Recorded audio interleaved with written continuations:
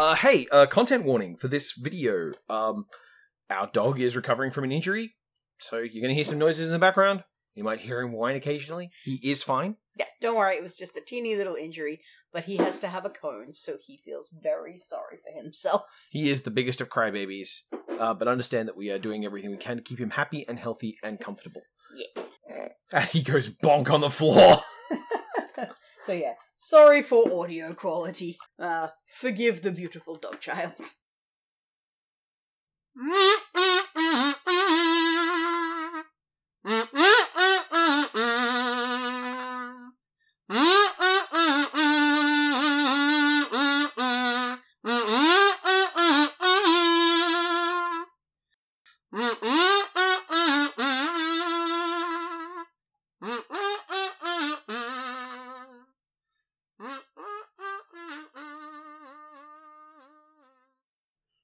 Hello and welcome to the Disney Animated Cannonball. Disney animated movies without mercy, without relent, without compromise. I am Talon Lee, he, him. I'm Foxley, she, her. I've seen these all before. He has not. And today we are talking about 1986's The Great Mouse Detective, or The Adventures of the Great Mouse Detective, or Basil of Baker Street, or Basil, The Great Adventures of the Mouse Detective. My. This is all going to be straightforward, isn't it? I thought I remembered seeing a few different titles for this. Buckle up! Oh, this is always how it turns out. I'm like, well, I know this, I've seen this, I read the storybook a lot of times, I had a crush on the gay main character. And Talon is like, yeah, but I read the page. Well, this is the problem that comes up when I've got basically... See, we have this segment, the double take, which is about how has your opinion of this movie changed upon the second rewatch. And for the most part, this has been Fox talks a bit about things because I haven't seen shit. This isn't actually a bad thing, because that means we're perfectly fulfilling our roles as you, the media studies dweeb, and me, the Disney fan with no formal education. But boy, do I like animation. Uh-huh. However, before we can talk about this movie, we have to talk about the plot. We do. I believe it's your turn to tell us about the plot. It is my turn to do the plot in 60 seconds. Alright, that means I'm on timer duty, so your time starts now.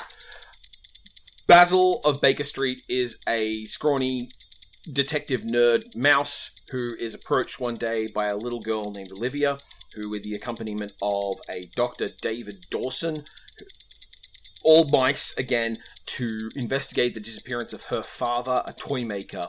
This is, as it turns out, related to Basil's longtime nemesis Ratigan, who is conspiring to use the toy maker to make a replica of Queen Victoria on her 60th Jubilee, which he will then use to take command of all of England.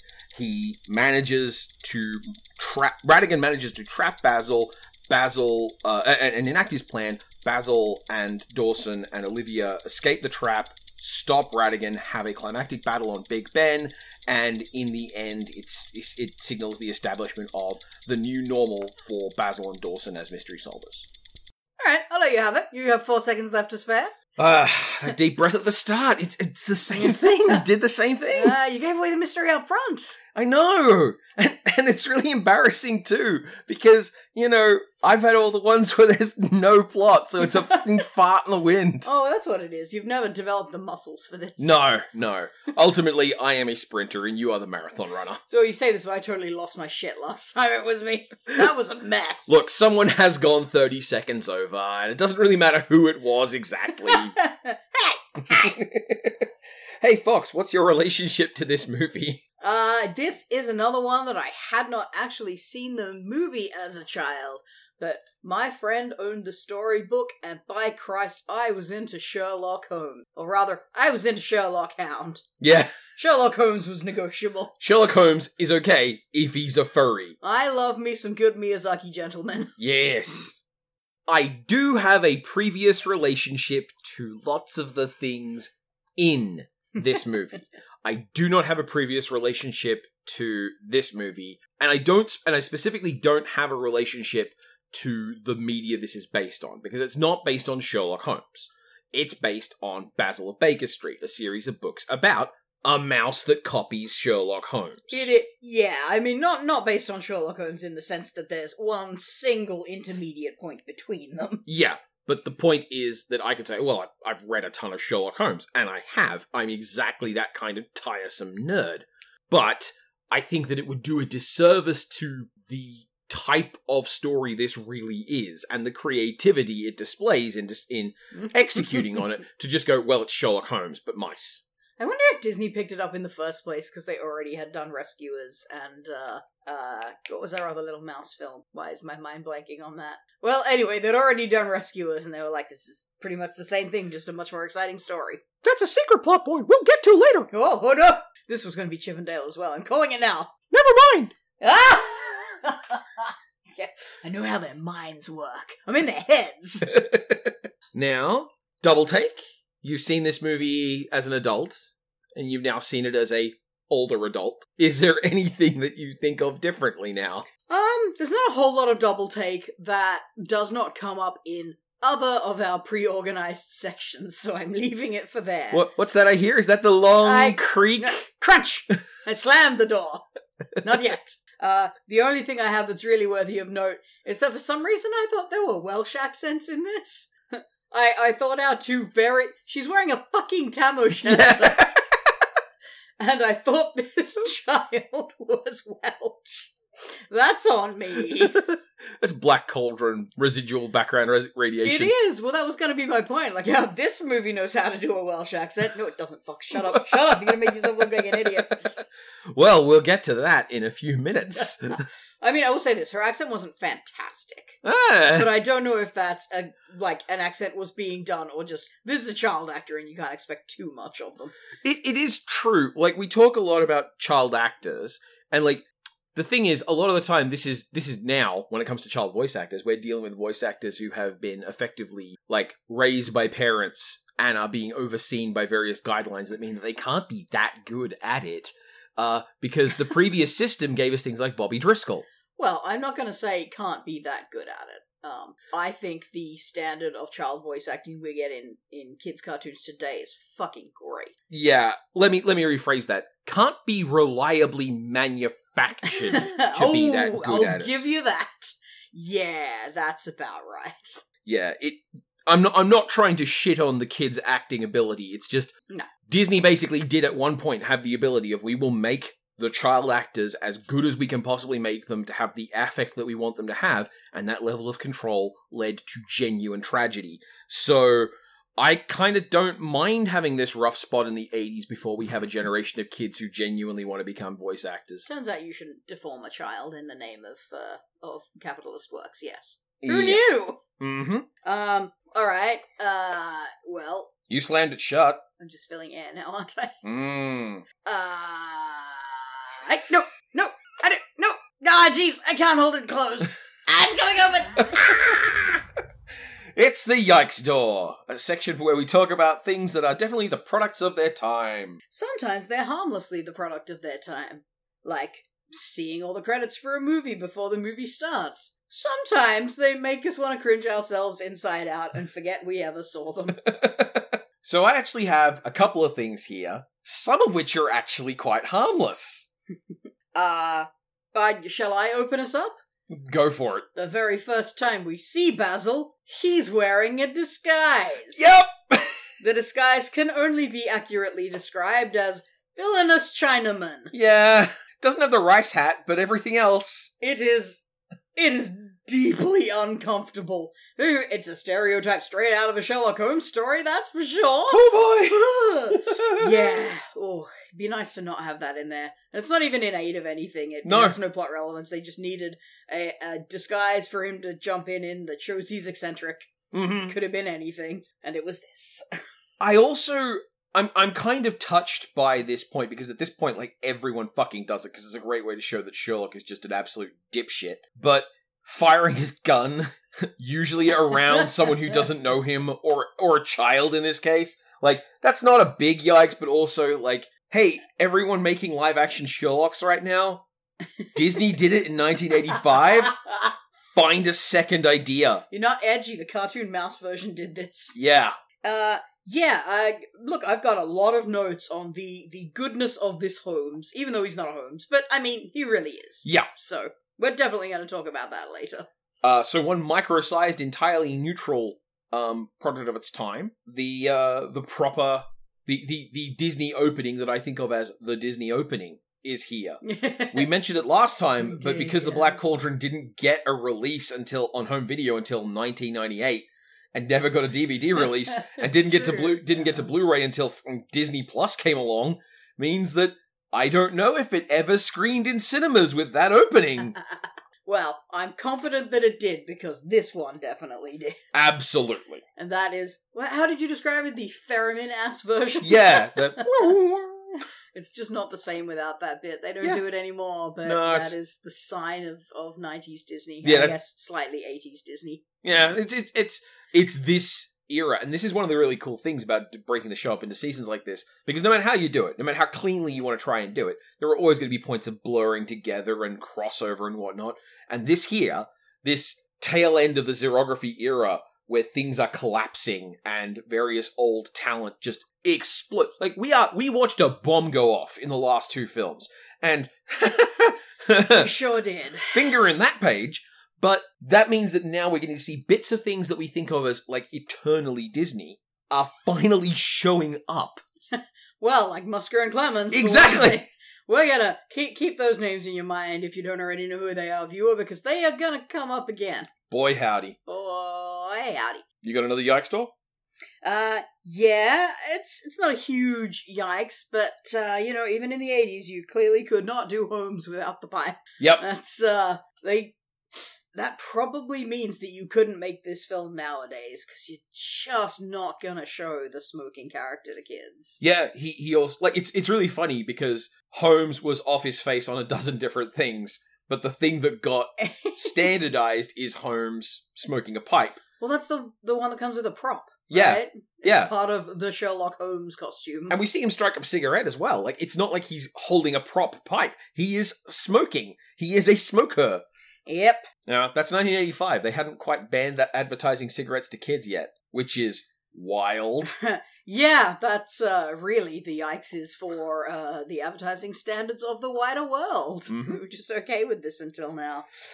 So, here's a medium yikes. So, I mentioned earlier on that there's something messed up with Dawson's military history compared to Watson's. And Fox is like, well, they just copied the same war. They did, but there's a 17-year gap. Well, it so happens that the reason I was confident that Watson had a history in the Afghanistan war is because not this morning did I see a tweet going around Twitter remarking how telling it was that both in the original Holmes books and in the most recent Holmes remake, he's still an Afghan veteran. Yeah. They didn't have to change that because white people have never stopped killing people in Afghanistan. It sucks that it has such an amazing nickname, but I've heard it called the Anvil of Empires. Jesus Christ. So that's But, we're not going to go down that street. That's too depressing. This is a movie about a melodramatic cartoon mouse and his gay villain boyfriend. And it's pretty good, so I don't want to sound like I'm shitting on this. But okay, so the original Watson is a veteran of the Afghan War in 1880. That's the Second Anglo-Afghan War, which, by the way, is the second of 3 Anglo-Afghan wars, the third one being in 1919, which you may recognize if you've been paying attention to the dates we've trotted around. During World War One. I know what I did, yeah. Good Lord, leave that place alone. But I have a terrible head for history, but I remember songs. So Ah. if I remember the dates people like Red Gum tell me. Yes. But here's the thing. Watson was in 1880. This is 1897. This guy said he was in service in Afghanistan in 1897, which is to say, he was part of the occupying force that mostly spent its time shooting shepherds on horseback. Ooh, that's unpleasant. Bonus, they dropped the name of his regiment. I was gonna ask if you had a specific reference for that. It didn't exist at that point. Oh, it had thank been goodness. folded into the Northumberlands, which is to say, I think Dawson's faking valor. Oh. See, my take was gonna be so we can't directly connect him. to any actual atrocities. Well, there's that too. But it doesn't change the fact that he's apparently a member of a unit that doesn't exist at that point. But of course, obviously, the Mouse units might have continued on. And who knows, the Mouse Anglo-Afghan War might have lasted even longer. I don't know. This is one of the problems when you bring up the actual wars in your things. Oh, maybe the Mouse Anglo-Afghan War was a very short affair. Yeah. It was a brief misunderstanding done with quickly, and then England left. Oh, I'm terribly sorry. I didn't realise this was your cheese. That's why he's formally of the military. Yeah. That war is over now. There you go. I've made this world better. But we know he does surgery. Well, yes. You don't forget that when you get discharged. And that concludes the medium yikes. Yeah, what's your big yikes then? Basil and Radigan are so queer-coded.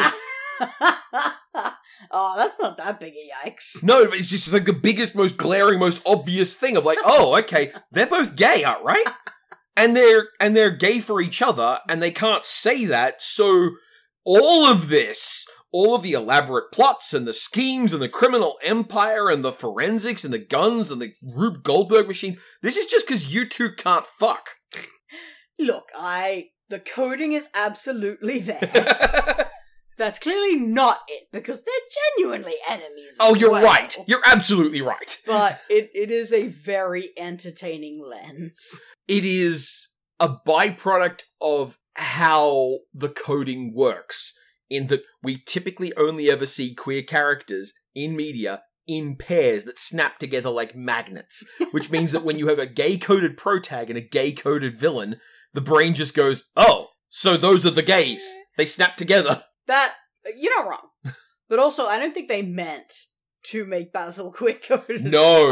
Radigan, I think it's pretty obvious he is a general, foppish villain type who is at once a big chunky brute, but also a prancy, tippy-toed fancy boy. Yep. He's got it all. He fucking records a song. He's amazing. He's a phenomenal villain. And we'll get more into that. Basil, I think they just didn't realize what they were making. Like, at the very least, your boy is ace, right? Yeah. And time has moved on. In 1985, what looked like a reedy intellectual now comes across as, well, he lives at home on his own, and he avoids, and he finds romance confusing and bizarre. Oh, okay, yeah. Confirmed bachelor. Some form of queer. He just doesn't want to talk about it. I believe one of them was on purpose, one of them wasn't, but taken out of context, they are fucking hilarious. We have an interesting case for the one that was on purpose, as it were, and it'll come up more in the animation and voice stuff. Much of it is just, this is Vincent Price's fault. I'm pretty sure Radigan is the way Radigan is, explicitly because of Vincent Price. Ah, yes. Noted, cishet normie Vincent Price. Oh, lordy. Boop, boop, boop, boop, boop, boop, boop. This is Eyelash Watch. Talon, I think it might be time we retire Eyelash Watch. What, just because we've done it now for 23 episodes and had something interesting to say in 4 of them? Hey, it was interesting to see when the art style shift happened, that's all. I worked hard on that jingle. We got our mileage. There was a jingle? I mean, sure, yes, sweetie, but like all art, it has its time and place, and we've now moved past it.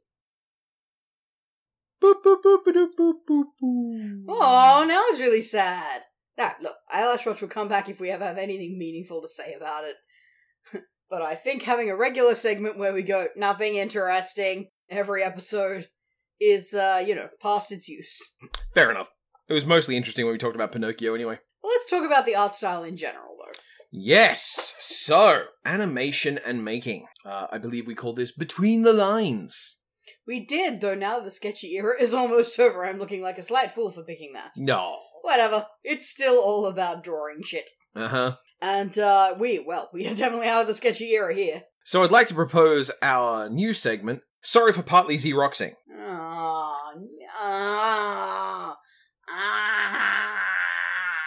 I'm getting some pushback. We'll workshop the name and get back to you. So, tell me, Fox, traditional animation nerd, what have you to say about the animation in this? I mean, nothing too remarkable. This feels like the beginning of Disney animation being boringly excellent, I gotta say.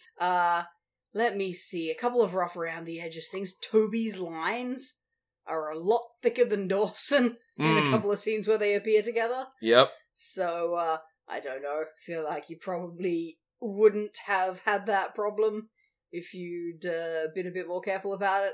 Uh-huh. So you wouldn't say that this movie looks really cheap and rough? Oh, hell no. This looks great. Even the CG holds up astonishingly well, considering that this is not even the 90s yet. Like, it's pretty fucking good, to be honest. So, this may play into the capitalism section a little, but, Michael Eisner cut the budget in half for this movie. Wow. And then cut a year off production time as well. Wow, and it still came out this good. This movie was made with half of its initial budget and with 1 year less. Because, I mean, this movie whips. Yeah. This is a good film. Absolutely unironically, this movie fucking owns. And I believe, spoilers for later, I guess, but I think the capitalism section will bear us out when this film damn near saves the studio. Yep. As far as specific notes on animation, there's a sequence where Fidget and Basil are climbing up a pile of blocks that is clearly drawn as background cell, and they animate the background cells. I like how you said background. Like, Background background cells. cell is not a thing. Sorry, a background layer. Yeah. Like, I mean, I guess that's one of our CG as well. We also did a number of panning and rotating shots. Yep. Which I suspect CG was involved with, even if I couldn't detect it every time. Because that's just some really advanced shit to do by hand. So, the nature of CGI in this movie, we have this been fairly well documented. And specifically what was happening is that they would render a scene in a computer to generate wireframes. And then traditional animation would draw over those wireframes. Which, in the scenes where it's subtle, like the parallax tilting in the toy room scene, makes it look, wow, these traditional animators are f***ing wizards. And in other places makes you go, wow, this must be CGI. In The Clock, where all of the clock sequence, the reason Ratigan is able to touch the clock when he runs up and down the gears is because everything there has been hand animated. It's just the wireframes for all the clockwork, which are all correct. That totally makes sense. Yeah. And as you say, it does still look hand-drawn, even though it's clearly... The shapes are clearly CG, and the main way you can tell that is because there's no distortion of the shapes. Yeah. They're actually as they would appear. This is why CG looks shitty and lifeless when you put it on meat characters. Mm-hmm. But works great for, like, fucking clockworks and things. And traditionally, one of the things that you don't actually see a lot of in Disney work ever was a straight line. You'd see things that were pretty straight, even like edges of tables and whatnot, but even then it was very common for there to be a bit of a bow or a bit of a dip or just something to make these things have that real roughness to them, whereas The Clock is lots of straight lines. And the hand-on element still comes into it because the lines themselves have character. Mm. Like, that's the point of drawing over it, because if a thing is clean in comparison to this hand-drawn stuff around it, that sticks out like a sore thumb. I mean, you can still see the clockwork. Like, you can tell. It's not like it's a mystery, but it's not jarring the way that it would be if they'd slapped straight-up CG in. I have a note here, which is, we both went ooh at the same animation moment. I can't remember what it was. Was it not in the clock tower? I think it might have been in the clock tower. I feel like it was in the clock tower. But I can't remember. But I bring up CG specifically in the case of the toy room blocks because that doesn't mesh with the idea that they were drawn over. Because the point of, like, for those who don't know, the reason that you can tell the difference between the background and the cell is because the background is painted in a much more detailed style, and the cell is mostly flat colors, so you can see if something's going to move. Perfect example in this movie, the glass circle that Fidget pops out to get into the toy store, in the scene where they need it to move, looks completely different to what we saw half a second ago and to all the other glass circles along that window. But only in the scene where they need it to move. But if the blocks didn't have that quality about them, the reason these days would be because you can just render that painted surface onto them. Mm. But that's not what was going on here if they were drawing over the wireframes. I don't have details on whether or not the block sequence was CGI. I know one could hypothetically do that with just traditional animation. Well, Yeah, but only if you painted every frame in that detailed a fashion, which you don't fucking do. Especially if your budget's been cut in half. Yeah, you don't have time for that crap. Nobody got time for that crap. Essentially, it looks to me like either there was some really weird reason that sequence looks that way, or there is a computer technique that just hasn't been documented in a place where I was easily able to find it. But it does stand out because it does look like background art is used in animation, which just doesn't happen. Did they simplify that whole background? Were they Possibly. just sneaky about it and they tricked us? Maybe. 'Cause it was all in shadow. Another option is that they might have been able to use CGI to render that whole sequence of the blocks falling and just rendered a lighting on it and then drawn over that. But even then, you're still, like, why would you do it with paint? Why wouldn't you? Like, it was good enough in all the other sequences for the blocks to be drawn on the cell. Oh, well. Yeah, that's a weird one. I kind of want to rewatch that scene and form a solid opinion about it, but... Yeah. It could also be that I was literally just duped. My main observation is that I enjoyed our exterior London scenes being basically rendered in shades of fog. Yeah. It was pretty delightful given that we're set in London, and it helped to make it clear that we don't care what's going on street level. We don't care what humans are out and about doing. Yeah. Because just, you're not gonna fucking see them, who cares? You can... Choice. The budget also shows up here, because there are numerous times where what would normally be a sequence of characters proceeding from point A to point B is represented by a still shot with some animation over it and a pan. Which, by the way, if your budget's been cut in half, yeah, cut the corners. I don't mind. This movie's great. This goes to show how much you can get away with if you make the rest of what you're doing compelling or interesting. I mean, there's no reason we want a long transitional scene in this movie. This one goes at a clip. Yeah, them chasing Fidget up the pipe is a still. It's got some water drop animations over the top of it, but it is a still. And it's a big still. It's a big painted still, and that's why it's a wonderfully detailed pipe work. Looks like ass, but like it's meant to look like ass. Yes. My other notes on production are not specifically about visuals, but about voices. Well, let's talk about voices, shall we? Because I also have run out of stuff about animation. I'm gonna start by saying Fidget has the voice I wanted on Creeper in the Black Cauldron. You remember how I bitched about his voice being boring? Yep. This is him! Where was that voice? That's clearly the one that goes with that character design. Well, you'd recognize the voice of Fidget. You've heard it twice before. Oh, would I? Want to take a guess? Recently? Recently. Is it Gurgi? Oh, goodness, no. Okay. God, I mean, the last few films we've seen have been so fucking different from one another. I'm very hard-pressed to think about it. Alright, then. I'll just spare you your misery. Spare me the trouble. Maleficent's goons. Oh, of course! He sounds exactly like them. And also, the captain of the guard in Robin Hood, who has the golden arrow. Oh, the alligator with the voice from, like, a tombstone waking up. And that is our old friend, Candy Candido! Cool. Yes! This is one of his last roles. Yeah, well, good job. Not like, I like how you said Maleficent was recently. That's last season at this point. It is, isn't it? Maleficent's second season. I'm sorry. But that's okay. The Crocodile Captain of the Guard was only a few episodes ago. Mm-hmm. Yeah, and, as soon as you say it, I can hear that. Yep.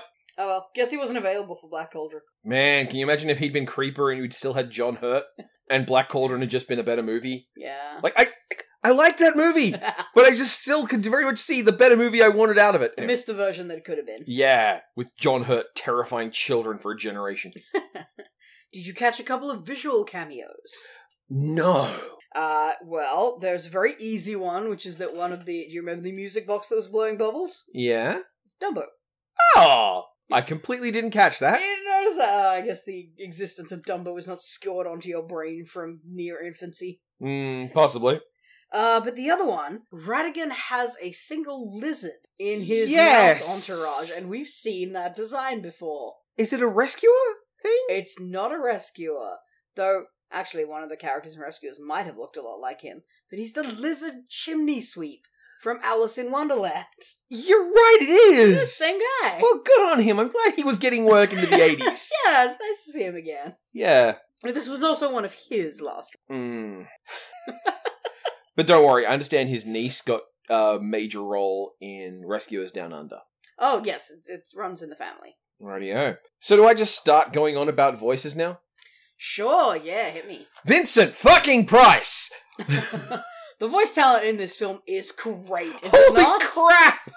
I mean, yeah, you can't go past Vincent Price if you want a melodramatic villain who is just extra as fuck. So Ratigan was originally modeled to be a mirror of Basil. He was thin and intellectual and tall and narrow and threatening.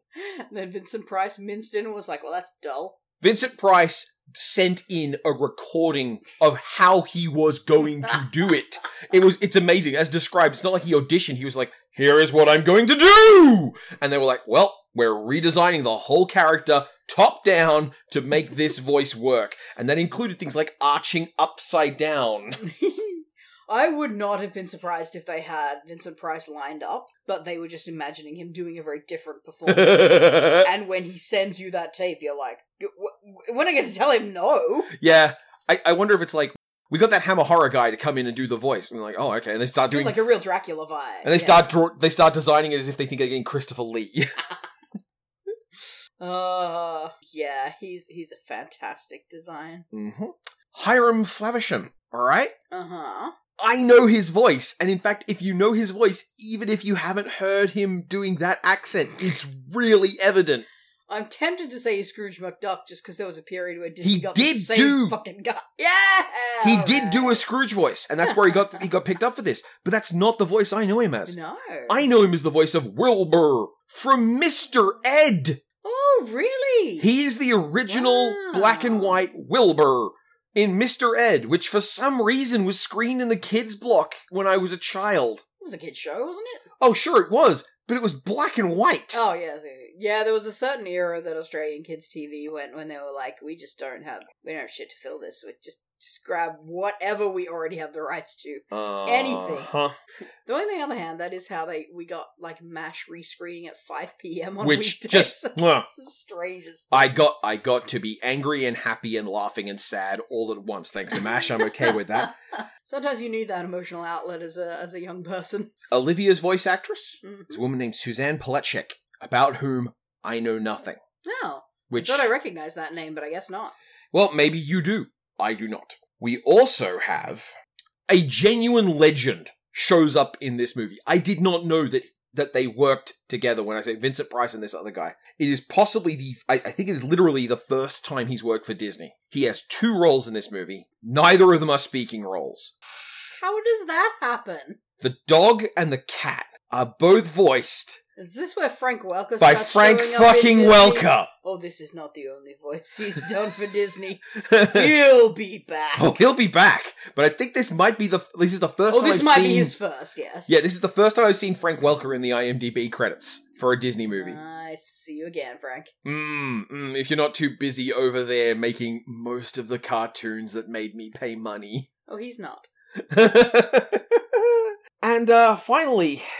This is a bit of a long shot, but do you remember the mouse you meant to want to fuck? Yes. She's voiced by basically an adult contemporary alt-rock star of the time. Yeah, I was going to say, they definitely got a singer for that role, right? That was... The character has no reason to exist. Yeah, the actress's name is Melissa Manchester, which is one of those things where if I mention the name to the right category of music nerd, it's like, oh yeah, obviously, she's got like a dozen hits for the type of music she does. She roommated with Barry Manilow. She was one of Bette Midler's backup singers. Oh, well, I've probably heard her then. You probably have, and the closest I can give anyone out there who's listening who was like, well, what would I remember her from? If you remember the TV show Blossom from the 90s, Blossom had a weird, cool aunt who had a band. Oh. That was her. Okay. Well, I do remember Blossom, but I didn't Blossom. With, now that you mention it, with regards to Ratigan moving so differently and, like, suddenly he has these huge flamboyant movements and he'll lean under his own chest line to look someone in the eye like a fucking weirdo. Did you... If I mentioned how different Basil's animation was, would you know what I was talking about? Yeah, Basil is a very conventional... Admittedly, it's a little bit, like, rubbery, but, like, Basil doesn't inflate or deflate. He has a very fixed size. But that's the thing, his movement is all really straight lines. He moves sharp and quickly and, like, straight to the thing that he's interested in. He whips around, which gives him this sort of eccentric but intensely directed feeling to him, which is, like, a perfect contrast to a huge flamboyant dude who will... I mean, I don't know if he did any actual swaggles, but he has the energy of a swaggle for sure. Yeah, he has big swaggle energy. But yeah, it's he's all about efficiency and intensity, and it's really nice that they wound up with such a contrasting pair. Yeah. When they obviously weren't intending that in the first place. Yeah. I do have one final voice acting note. Oh yeah? Yes. The voice of Sherlock Holmes in this Oh right, because Human Holmes shows up, doesn't he? Yes. is Basil Rathbone. Nice! It's a recording from his very first radio play as Sherlock Holmes. That's a nice touch. Do Do you have anything to say about Basil's voice actor, by the way? Because he's very charming. So, like, yes, his name's Barry Ingham. He was a British stage actor. You know what? You'll be shocked. He turns out in theatre and, like, he played a lot of characters in Robin Hood and Sherlock Holmes and Wind in the Willows and just classic British media stuff on the stage. He did a bunch of stuff on TV and a couple of movies. All the movies he did were Robin Hood stories and Sherlock Holmes Basic stories. English hero, dude. Yeah. Anyway, yeah, no, he was just very competent, but also he got to be the foil to Vincent Price, which I think is a testament to how good he is as an actor. No, it works really well. Like, he is not at all uncharming. I really enjoy this Sherlock take. That's all I got for the voice acting and animation. It's just a nice little touch that the Sherlock in this is the Sherlock we had at home. Yeah, very cool. But also the very good Sherlock we had at home. I have something of a grand thesis time. Yeah? And in this case, it's not going to be about the character of the writer of the piece or the fundamental rules of the reality as dictated. This is actually just going to be engaging with the story they give you, which I know, it's amazing. Who would think I do that kind of thing? But in this case, look, it's not that it's hard to do a Sherlock Holmes movie. We've seen lots of those. But it can be challenging to do a Sherlock Holmes movie that carries with it the conventional model of a hero who goes through character development, and that character development is instrumental to solving the plot. And in that we kind of know who Sherlock is, and we know how he's going to be and what he's going to do, so he basically never changes. Yeah, and like, you can go, it's not technically Sherlock, but like, it's fucking Sherlock. Yeah, let's not pretend. And that means that in this movie, they've kind of taken the, like, template of a Sherlock story and then asked, alright, what's the question of character development? Like, what does this character want versus what does this character need, and how do those two things contrast? And in this movie, I think they did a really good job of getting to the core of, like, a movie-sized Sherlock Holmes idea, which is, he is good at smart, he is not good at kind.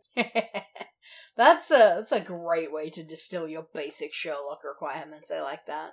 Yeah. Like, you know, obviously, ideally, he is also not a fucking asshole because of the second part. Yeah. Or if he is starting as an asshole, because remember, this guy started off by discharging a gun in a room with two strangers. Oh, yeah, no, he should be kind of well, as you say, not good at kind. Yeah. But, like, there's a difference between that and just being a fucking prick to everyone around you. Like, yeah. Certain other Holmeses. Exactly. In this case, I think one of the fascinating things is people forget that Holmes was also very much mindful of being a gentleman. So, like, he was a dickhead at home, but he was, like, very polite when he was dealing with strangers. Anyway, this movie centralizes, not in a great way, like, it's not we don't get a ton of emotional depth out of it, but we do get the central idea that Holmes is smart enough to do this, and Radigan is smart enough to oppose him, and their conflict is this long-term battle of smart versus smart. But Radigan discards people. Radigan abuses friends and exploits people, whereas Basil, acquiring allies and people he cares about, because he absolutely does care about them by the end, gets stronger and has ways of surviving and protecting himself that amplify the smartness. Yeah, That's another way in which they mirror each other. Like, Ratigan starts with a lot of allies and discards them until he's, like, literally throws away the last couple of his helpers towards the end of the movie. Yeah. And it's entirely about Basil getting allies for the first time. You can also point to the fact that at the end of the movie, Ratigan shreds his clothes to become more bestial, while at the start of the movie, Basil shreds his clothes to become more civilized. That's a fun idea. Yeah, I'm not saying, by the way, this is some deep, insightful, deliberately coded message. It's just people do things subconsciously, and in the case of this movie, you do have that very clear point of symmetry. That's also just something that as a director or a storyteller or a designer, you take advantage of. Like, you may not set out with the idea of, like, yes, every chance we get, we're going to mirror them. But just that when you're constructing this story and working out how you want to portray the characters, you see the opportunity to demonstrate a contrast between, and you take it even if it's not part of a grand thesis. Yeah. And that creates this just sort of, intuitive sense for what would be satisfying and interesting. Pretty much. Great job. Gold stars. Do it again without the racism. Yeah, pretty much. I also, the closest thing I had to a meat for this podcast was simply to talk about whether or not this is a good Holmes. And I think we've covered most of this. Yeah. My classic favorite Sherlock Hound is actually not that good a Holmes, because he's good at nice. Yeah. Like, I don't know if you've watched any of Sherlock Hound, but he is a lovely gentleman. He is a good boy. He's a dog. Yeah. Well, one of the things about this movie, this was going to come up in the capitalism section, but F it, was that there were a lot of characters who got cut from this movie. Now, part of the reason they got cut was for budget reasons, but they pointed out that you don't need people to give tips or explain things to Basil. You don't need people to give him clues. You just have him work it out on his own. Yeah. The audience is already on board for the fact that this guy can look at things and put together the plot in his head. And it works to this movie's surprising benefit that they cut, 7 characters. Oh, that sounds so muddy. Yeah, well, this also rips along, and it means that the bulk of the movie gets to be supported by largely Ingham and Vincent Price, and, well, it turns out those two people can do a job. And also, worth noting, despite that, they pretty much played fair with the clue bullshit. Yeah! Don't get me wrong, they fucked us a couple of times, like the multiplying by the square root of an what the fuck is the square root of an isosceles triangle? But, the coal dust and everything, they played pretty fair with. I admired that. It wasn't, brilliant genius science that would stand up to a forensic expert, I'm sure, but it also wasn't just lying to children because children wouldn't notice. And I appreciate that. Uh-huh. It's really quite good. That's some good times. I will say the other thing the Sherlock has that makes him a good Sherlock is he's a bit of a drama queen. Yes! Not like Ratigan is, obviously, but enough to, go into a fucking sulk when his grand theory comes right up to the point of working, and then, he was wrong! I was outwitted! And then he was outwitted. He does a microcosm of this at first when he's comparing the bullets. Yeah. And then he just goes into this useless funk. Please note he does that 3 times, and the 3rd time he doesn't collapse. Oh my god, that's character development. That it is. But yeah, so that I feel is the other thing that your Sherlock has to have to be a good one. Good at smart, bad at kind of a drama queen. Good at smart, bad at kind, terrible at cope. Yeah, it's just, that's just what I want to see on a genius character, alright? There is a very real connection between being fucking smarty pants know-it-all all the time and having to admit that you're wrong occasionally, and it's not a good one. Yeah. I enjoyed that they let him have those moments. He's a very good hero with some fucking flaws going on. Which makes him more interesting than a lot of Disney heroes we've seen, especially the dudes. It's not that they're good at everything and obnoxious because of it so much as they're just mostly boringly good. Yeah.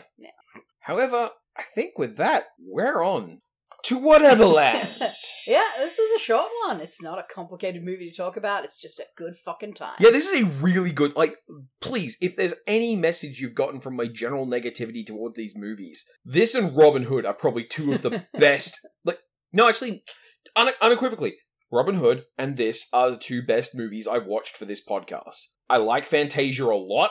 I'd happily put that in an honorary third spot, but I'm not going to put Fantasia on for a good bloody time. This, on the other hand, I laughed, I cried, well, I didn't cry, but I laughed, and it clips along, and Vincent Price is a delight. And yeah, it's a really good little movie. I can see why it did well.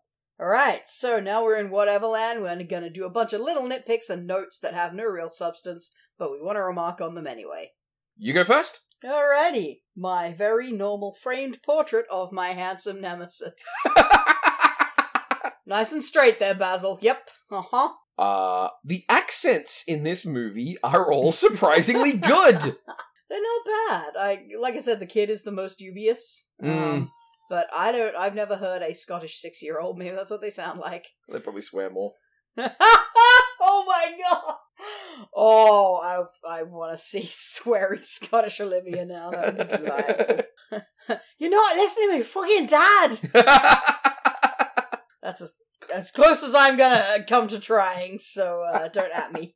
So my dad is a toy maker, and this winds up being relevant to the villain's grand scheme, as I act as a surrogate daughter figure who teaches you how to love. That's the plot of Darkwing Duck's pilot.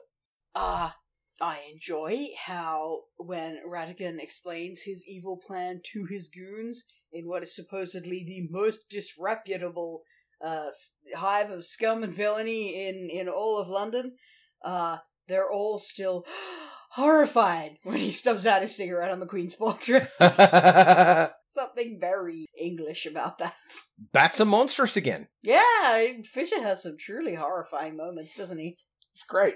He's a scary boy. On the note of scary, I like that they did some proper horrifying toy shit in this. Yeah. Like the doll collapsing face first and the like one eye hanging. Yeah. That was fun. They finally noticed that Victorian toy shops are horrifying. The "do you want a crumpet" moment. Boo! That's not what a crumpet is. So there's layers of semiotics here, okay? Because we're in Australia. And to us, crumpet means very specifically a type of crumpet. Whereas in the United Kingdom, a crumpet refers to a whole range of things as breakfast food, which includes what we here would call an English muffin. What was depicted in the video was very clearly... It's an American muffin. An American muffin. AKA a cupcake. Yes! So... every part of that "do you want a muffin" bit is wrong. I hate it. Also, a cheese crumpet just sounds horrid. Don't like that at all. Hey, this one's almost the same as an animation note, but do you know a lot about rats and mice? Aside from the scale difference? No. Okay, so here's the thing. Basil is a rat. Oh! We're playing loose because these are cartoon interpretations of facial features and whatnot, but Basil's longer nose and the particular shape he has with a bit of a hook to it and stuff, Yep. he has a rat's face. I think fucking Basil should have been a rat. Is he secretly Just saying. a rat blending in? Is that the thing between Basil and Ratigan? Is that Ratigan also wants to be considered a mouse, but he doesn't pass? And so he's deeply infuriated when anyone brings up his species because no one brings it up for Basil? Ooh, there's layers here. Yeah, that would make the queer coding a lot less, a lot more yikesy. Yeah, a lot less fun. Ooh. But I'm definitely bringing that one to bear. I don't think I don't think that's what they meant to do. No, probably not. One of my notes is just, this is the mouse you're meant to want to fuck. That is the mouse you meant to want to fuck. Wow. That, I don't necessarily agree with the inclusion of that whole sequence. It is weird. It is weird. I forgive it because it brings me a certain joy with all the other mice being like, oh, she's hot, and Basil being like, now if I thought about this plan from all angles... I don't trust this heterosexuality thing. I've never had a bit of it. I don't understand. It's a woman. That said, it was also a budget spinner. They wanted to try and sell a single. And that's why I figured that character also existed, because they wanted someone to sing. Just because they got a singer. Did you notice when Ratigan was in his ceremonial "I'm the fucking king now" garb that his tail had a sleeve with a little ermine trim on the end? I had not noticed that until this watch through, and that fucking just tickles me pink. How delightfully extra. They really got why this character would be appealing. Is this our first proper Disney villain death? Well, not our first, because the first is famously the Evil Queen. Remember, get her! Yeah, good point. She but we haven't had one in a good long time, a proper fall into oblivion death. Yeah. Try and think of the last one we had. There must have been one since Snow White, but it's hard to recall off the top of my head. Maybe we'll check back and update this next episode. Yeah, maybe. But we're going to see a few of those from now on. Did you notice at the end, Basil has kept the bell as a souvenir? Yeah! Does that mean he's keeping the cat? I don't know. Are we to understand that the cat survived, or I don't know, it's mysterious. But also he doesn't use the bell to control the cat when you see him use it. He just uses it as, like, a one-liner. Yeah. It's weird. I wonder if perhaps perhaps that was going to be the death? Like, they're going to get struck by lightning or get mauled by the cat. That we're going to have him lose the bell and get fed to the cat. Like, when he looks in his pocket and is like, oh, you stole the bell. That's what you expect would be the thing, right? Yeah. And then you're like, no, wait, they're on fucking Big Ben. The cat is not here. The cat has already been dealt with. Why is that a thing? And it turns out it's not a thing. Yeah. It's just a flex, I guess. Pretty much. Which, good at smart, not good at kind. You know what? Also, while we're here, cute reference with having our Sherlock fall to his apparent death. Yes. Even if only for a few seconds. While wrestling with Moriarty in the rain. He famously goes over a waterfall wrestling Moriarty and appears to die, but is too popular to die. Yeah. So we shall see him again later, and he will be like, no, I used, an old Indian wrestling trick? Ugh. Yeah. Well, I mean, these stories were not unyikesy, were they? That's true. Speaking of the cat, finally a Disney movie where animals run like they fucking mean it. We talked about this in The Fox and the Hound, like, I think overall that's a beautiful film, but there are many scenes of animals running for their life where they go really slowly. Yeah. For the sake of not needing to move off a frame, or I don't know, they just wanted to make the animation more interesting, or that we could follow the action or whatever. But Toby and Felicia, they go like stink. They are running for their lives. While I agree with your point on this movie, I would like to say that the idea that no animal has been rendered running well in the past, this is blatant Bagheera erasure. No, it's not the first time, definitely not. It's just that there have been, the last few films, we have noticed that we have had more panto running on what is ostensibly normal animals. Well, I'm out of whatever land. Oh, well, so am I. Which leaves us with only our final destination, the Great Arbiter. The dread skull of creativity. Capitalism. Alright, well, you already know this movie's budget got kicked in the teeth. You have kind of given it away, yes. Now, I don't know what its original budget was looking like, though, which is an interesting thing. Because the Black Cauldron exceeded all my expectations for how much money they managed to burn on that. Uh-huh. That's relevant. And immediately before that, we had only just broken the double digits. Yep. So even if this movie was half of Black Cauldron's budget, it would still be twice The Rescuer's budget. Yeah. So, I don't know, let's split the difference and say that's what it cost. Somewhere around 20. Okay, so you're closer to its original budget than its eventual. And then it got cut to roughly The Rescuers. It was at 24 million original. Then it got cut in half when a bunch had already been spent. So it's around 14 million. It's kind of hard to nail down exactly how much it would cost to make because some of the budget had been allocated and this stuff's all liquid. Yeah, well, I mean, it's all about what the studio reports anyway, so we just have to take it on faith. How did it do, you reckon? This did well. I know that for a fact. This movie is credited with saving the studio after Black Cauldron nearly fucking killed it. Yep. But as to the scale of how well, goodness me. We must have broken 100 million. No. No? Well below that. I'm afraid that this only made about 38.7 million. Is that all? Yep. Wow, that's not that big. No, but it was enough to redouble confidence in the animation department. Yeah, it's certainly, compared to its budget, it's surely a success. But which prompted people in the executive to decide to pool some money for the next big production. Is this the next one that they hadn't started yet, or is this the next one we're going to see come out in like a year's time? The next release. Oh. Right. And it definitely didn't all get blown on famous voice actors. Here's the thing about this movie. This movie did well. This movie did very well at the box office, so much so that it returned to the theaters only 6 years later. Ah. Which is one of the sources of the two different names. Now, I want to say I was talking Lifetime, but, understood, okay. Here's the thing, though. It opened the same weekend as An American Tail. Wait, originally or on the re-release? Originally. Originally, wow. So we had competing milestones. A real, like, Bugs Life Ants thing going on. Yeah.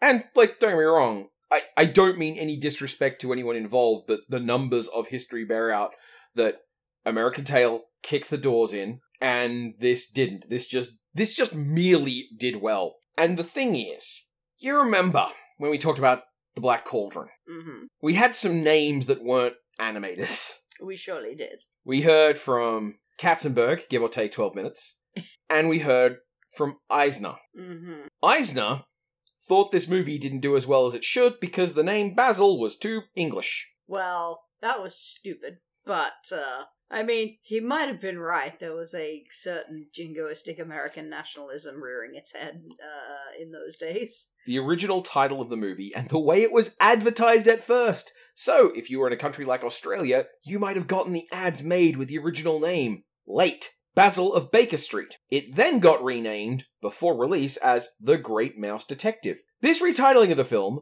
was so unpopular with the filmmakers that animator Ed Gombert wrote a satirical inter-office memo, allegedly by studio executive Peter Schneider, which gave preceding Disney films the titles Seven Little Men Help a Girl, The Wonderful Elephant Who Could Really Fly, The Little Deer Who Grew Up, The Girl with See-Through Shoes, Two Dogs Fall in Love, Puppies Taken Away, and A Boy, a Bear, and a Black Cat. I enjoy some of these. I like A Little Deer Grows Up as a perfect summary of Bambi. That's all that there is in Bambi. Damn, who knew that we could have done the plot in 3 seconds? Also, we have said multiple times now that Ollie Johnston was the last of the 9 old men. Uh-huh. Turns out that I was wrong. What? Oh, dicks. This movie is the one with the last of the 9 old men. And I, for one, blame Wikipedia's lax editorial standards. It's a guy called Eric Larson, who was the body model for Dawson. Huh. I don't remember that. Shame on me. Anyway. I've said multiple times that I don't have the categorical nerd knowledge.